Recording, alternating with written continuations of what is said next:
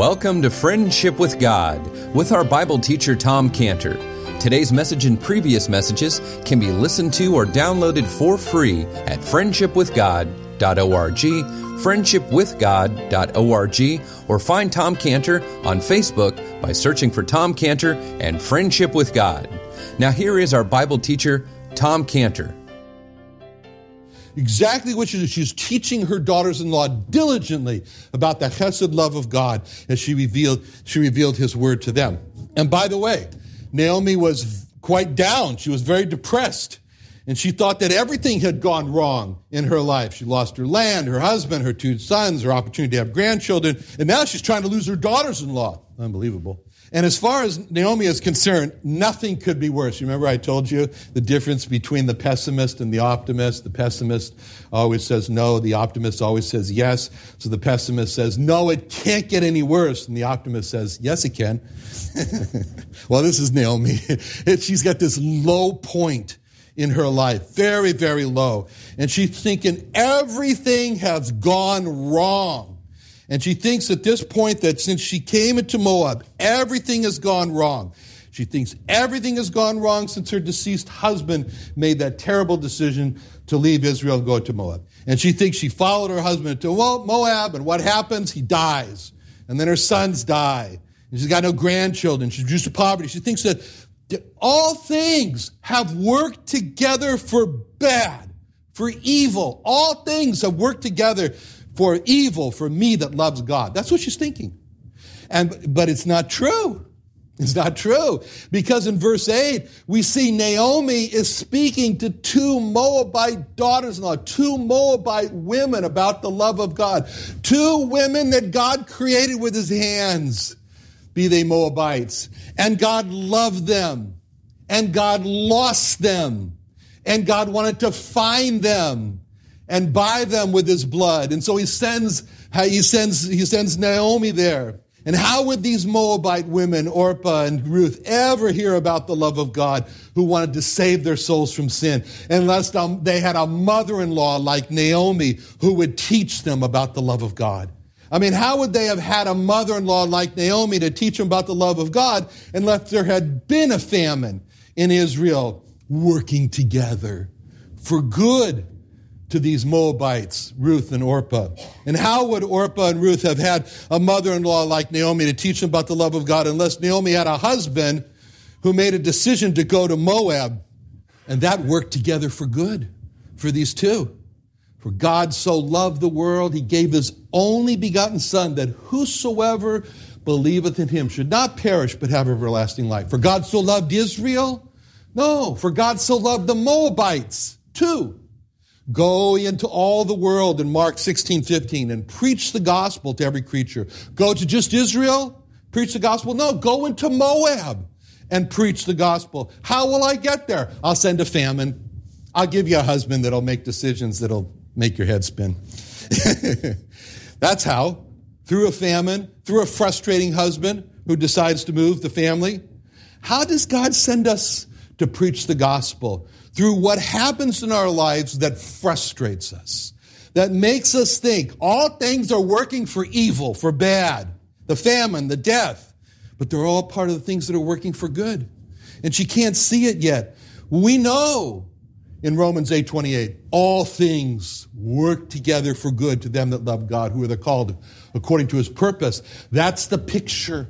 So we see in verse 9 more of her blessing, Naomi's blessing than Orpah and Ruth, when she says, the Lord grant you that you may find rest, each of you, in the house of your husband. So here Naomi is asking that God grant from heaven Orpah and Ruth, they should find rest. Now the Hebrew word that Naomi used here for rest is a very special word. It's a very special word, menucha. It's a very special word. It's the same word that's translated still in Psalm 23:2. He maketh me to lie down in green pastures. He leadeth me beside the still waters. He leadeth me beside the menucha waters.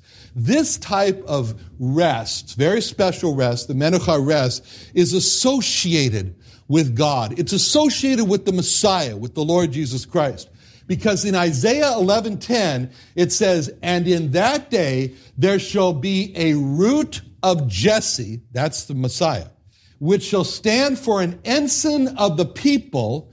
To it shall the Gentiles seek, and his rest shall be glorious." See, in that verse, the Lord Jesus Christ is called the root of Jesse from the Jewish people.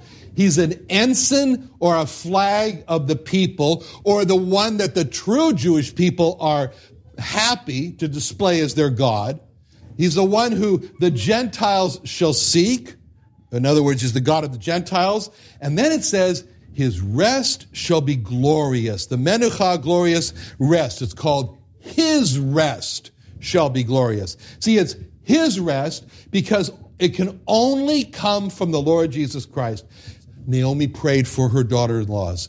So the Lord grant that ye may find rest. And so she's praying that they would learn of Israel's Messiah, of the Lord Jesus Christ, and find the promised rest. And now we see Naomi adds one more part to her blessing in verse 9 when she says, "The Lord grant that she may find rest, each of you, in the house of her husband." In that last part, Naomi has added that, and this is Naomi. This is classic Naomi. In the house of her husband. So here's another push from Naomi. They don't have a husband. They're widows. But she's saying with her blessing that God should show his special chesed loving kindness to them, and that they should find the special menucha rest for their souls, and which all sounds good. And then she comes with the push away when she says, "In the house of your husbands you should find him, not in my house." So all these blessings should happen to her daughters-in-law in the house of her blessing. So that means that they should all happen to them, not in her house. So the last phrase really hurts the daughters-in-law. It's not nice. And so then we see what happened in the last part of verse 9. Then she kissed them, and they lifted up their voice and wept. So what do we see? She kisses them. Now, this is not the polite peck on the cheek type of kiss. This is the word nashak, and it has the same word that you see oftentimes associated with the two other words, which we actually see. And those two other words are embrace and weep. Embrace and cry. This is the word that was used with the reconciliation of Esau and Jacob in Genesis 33, where it says, "And Esau ran to meet him and embraced him and fell on his neck and kissed him, and they wept." It all goes together. So we get the picture of what the nashak kiss means was in the scene here with Esau and Jacob, but also in the scene with Joseph when he was finally reconciled to his brothers in Genesis 45:15, where it says, "Moreover, he kissed all his brethren and wept upon them, and after that his brethren talked with them." So in these instances, what we see here in the nashak kiss is a reconciliation, and that's why this word is used in Psalm 2:12 when it speaks of kiss the Son, nashak the Son, reconcile with the Son, lest he be angry and he perish from the way when his wrath is kindled but a little. Blessed are all they that put their trust in him. So that's a command to kiss the Son of God, and be reconciled to him. And it's the same command that's given to us in 2 Corinthians 5:20. "Now then, we are ambassadors for Christ, as though God did beseech you by us. We pray you in Christ's Son, be reconciled to God." Now, by the way, this is a scene, in case you haven't noticed, of a lot of affection. Jewish families are famous for this. And a lot of affection in the family. And some families have a culture where they never express affection to each other. That's sad. That's just sad. When in a family, they don't feel free to express affection to each other. When they don't say, like, "Do you love me?" Like, what? But it says in verse 9, all of them, Naomi, Orpah, and Ruth, they kissed and they lifted up their voice and wept. They had this that was good. Well, they had a big cry. They had a good cry over all the trouble that had happened, and Naomi didn't want him to go with her, and that was sad.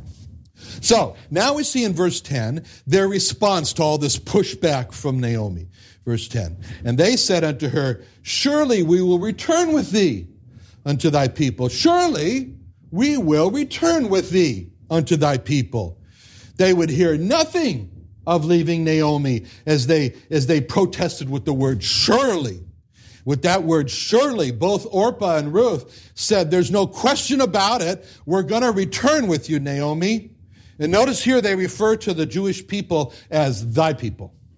Now, in verse 11, so here we see Naomi gets really strong. She comes on strong with them.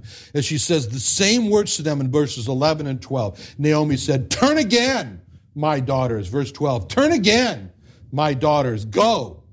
When Naomi says to them, go, that's a very strong. Verse 12 reminds me of our Australian shepherd dog we used to have named Pepper. And we used to have her when we lived on Madison Avenue near Park Boulevard in the 70s. And David and Joseph were just 5 and 4 years old.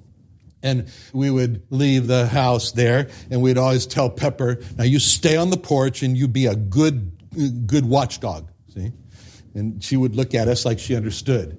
So you understand? And then we'd walk off, and she'd follow us, and we'd stop and yell at her to go back home. And sometimes we'd walk the 2 blocks down to Park Boulevard and catch the bus and go to the San Diego Zoo. And one time we walked off, and we watched behind us to make sure Pepper stayed on the porch, and she wasn't following us. Well, that day, Pepper watched until we were out of sight.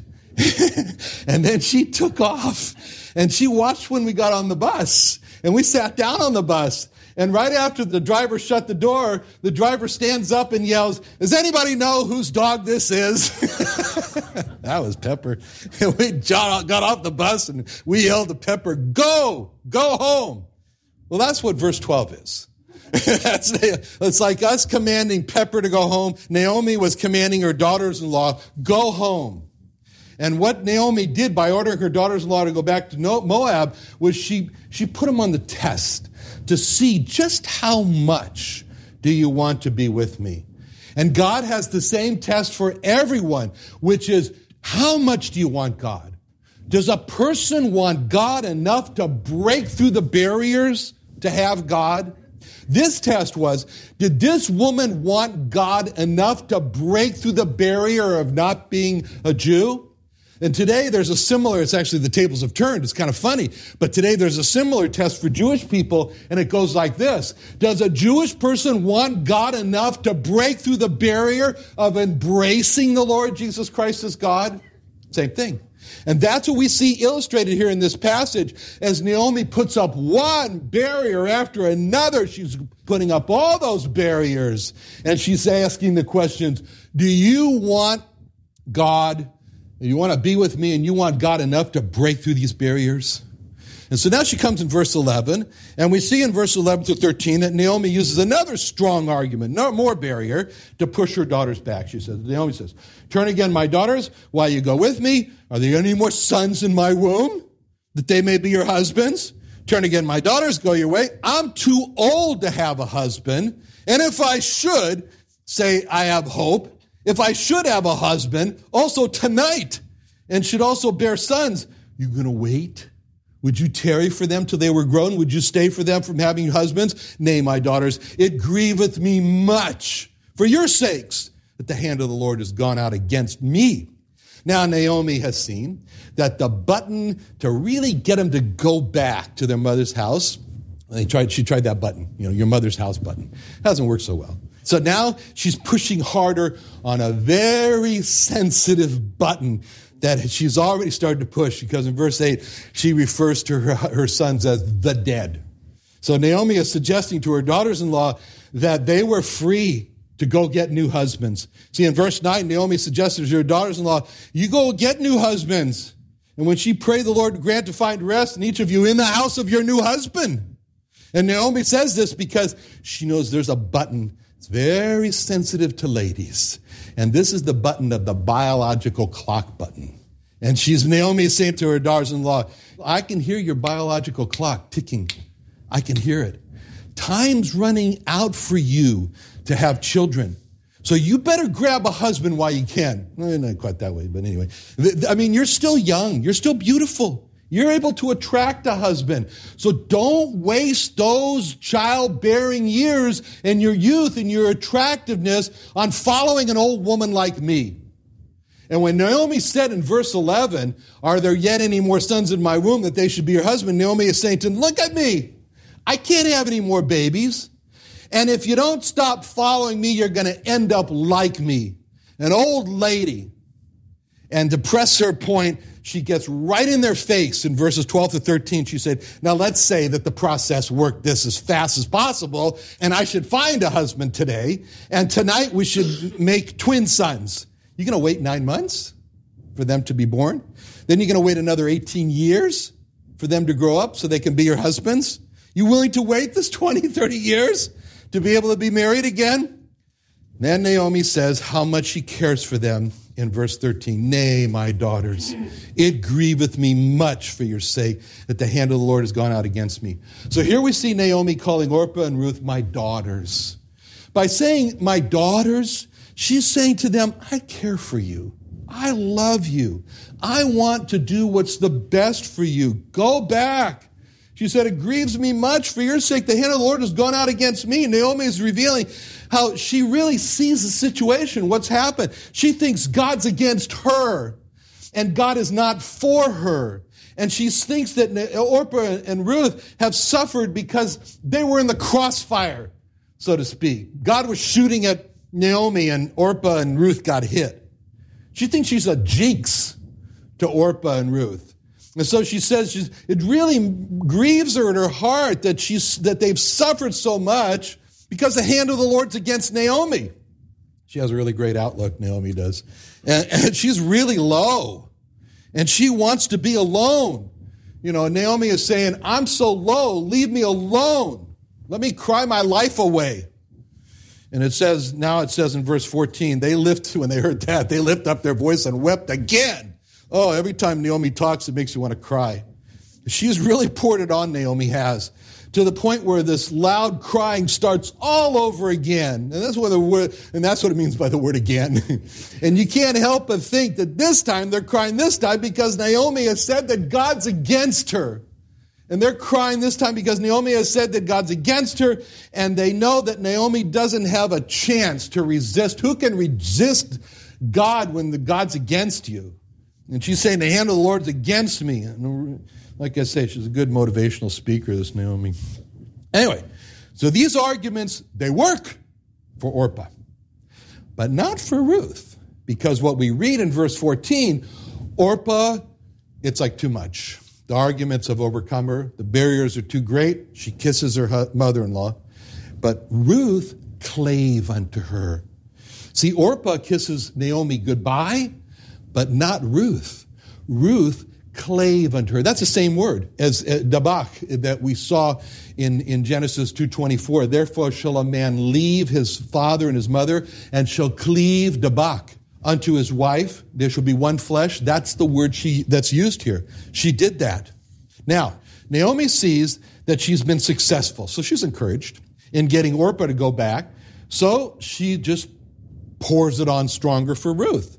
And this time, she pushes the your sister-in-law has gone back button in verse 15. She said, behold, thy sister-in-law has gone back unto her people, unto her gods. Return thou after thy sister-in-law. Now notice how Naomi here in what she's doing with Ruth is that she is posing for Ruth 5 barrier arguments. 5 barrier arguments in verses 8 through 15. Number 1, your sister-in-law has gone back to Moab.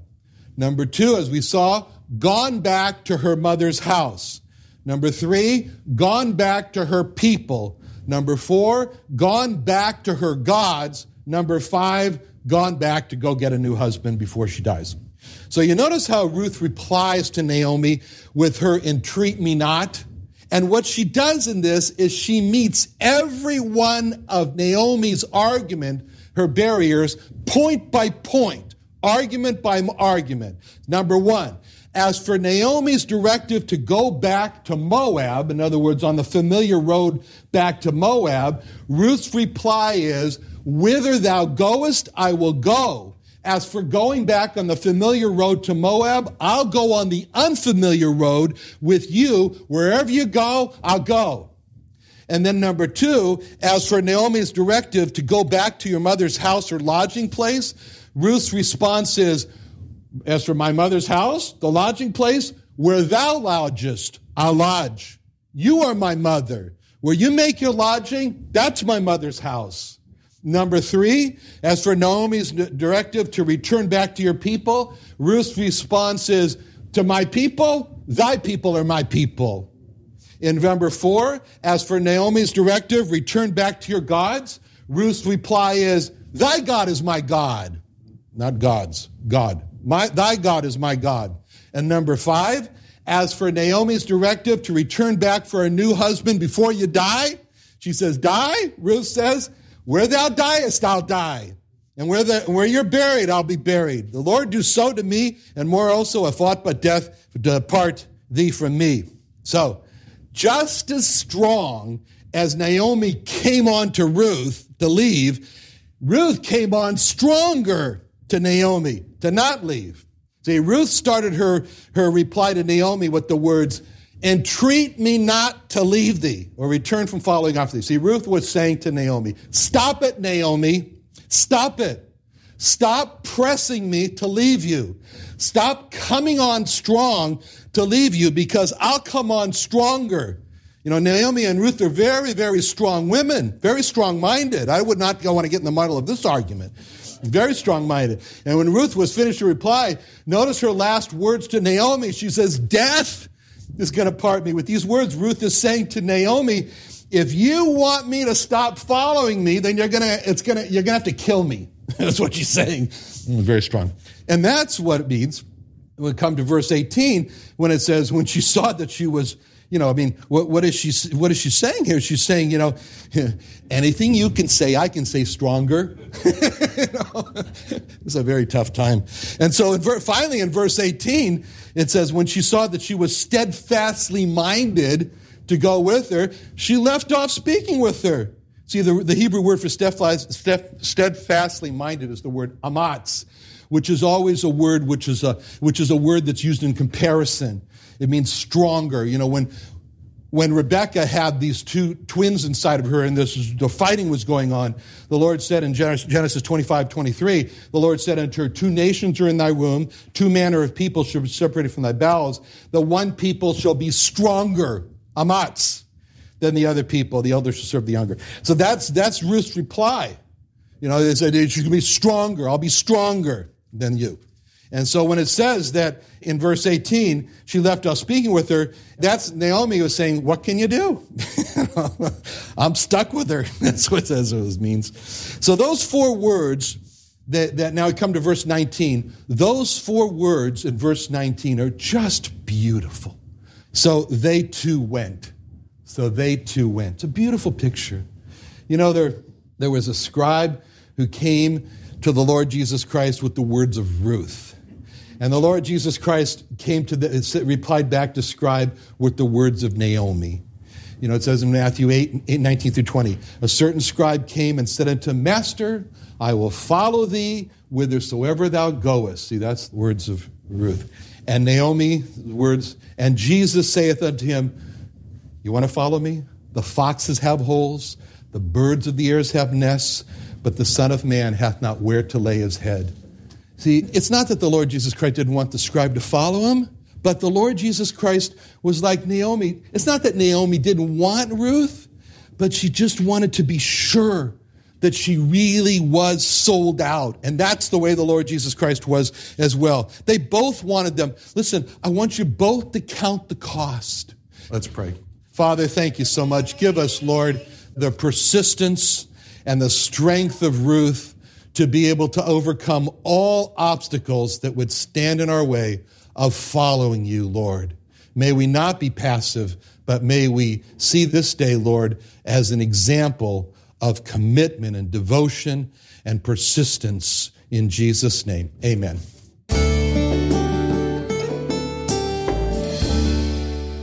Another wonderful day studying the Bible with our Bible teacher, Tom Cantor, here on Friendship with God. Don't forget that today's message and previous messages can be listened and downloaded for free at friendshipwithgod.org, friendshipwithgod.org, or for more information about Tom Cantor and Friendship with God and Israel Restoration Ministries, call us at 800-247-56 3051. Sunday Night Church is back. Join Friendship with God Bible teacher Tom Cantor at the new Friendship with God Fellowship every Sunday night at 5:30 p.m. at the Creation and Earth History Museum in Santee, California. Join us early each Sunday at 4:30 p.m. for food and fellowship with Sunday evening services to follow at 5:30 p.m. Watch Tom Cantor and the service on YouTube Live, located on the Friendship with God website. Enjoy encouraging teaching from our Bible teacher Tom Cantor in a relaxed and family-friendly atmosphere. Sunday Night Church is back, so join us at the Friendship with God Fellowship every Sunday night at 5:30 p.m. at the Creation and Earth History Museum at 10946 Woodside Avenue North in Santee, California. For more information, call us at 800-247-3051, 1-800-247-3051, or visit friendshipwithgod.org. That's friendshipwithgod.org for the Friendship with God Fellowship.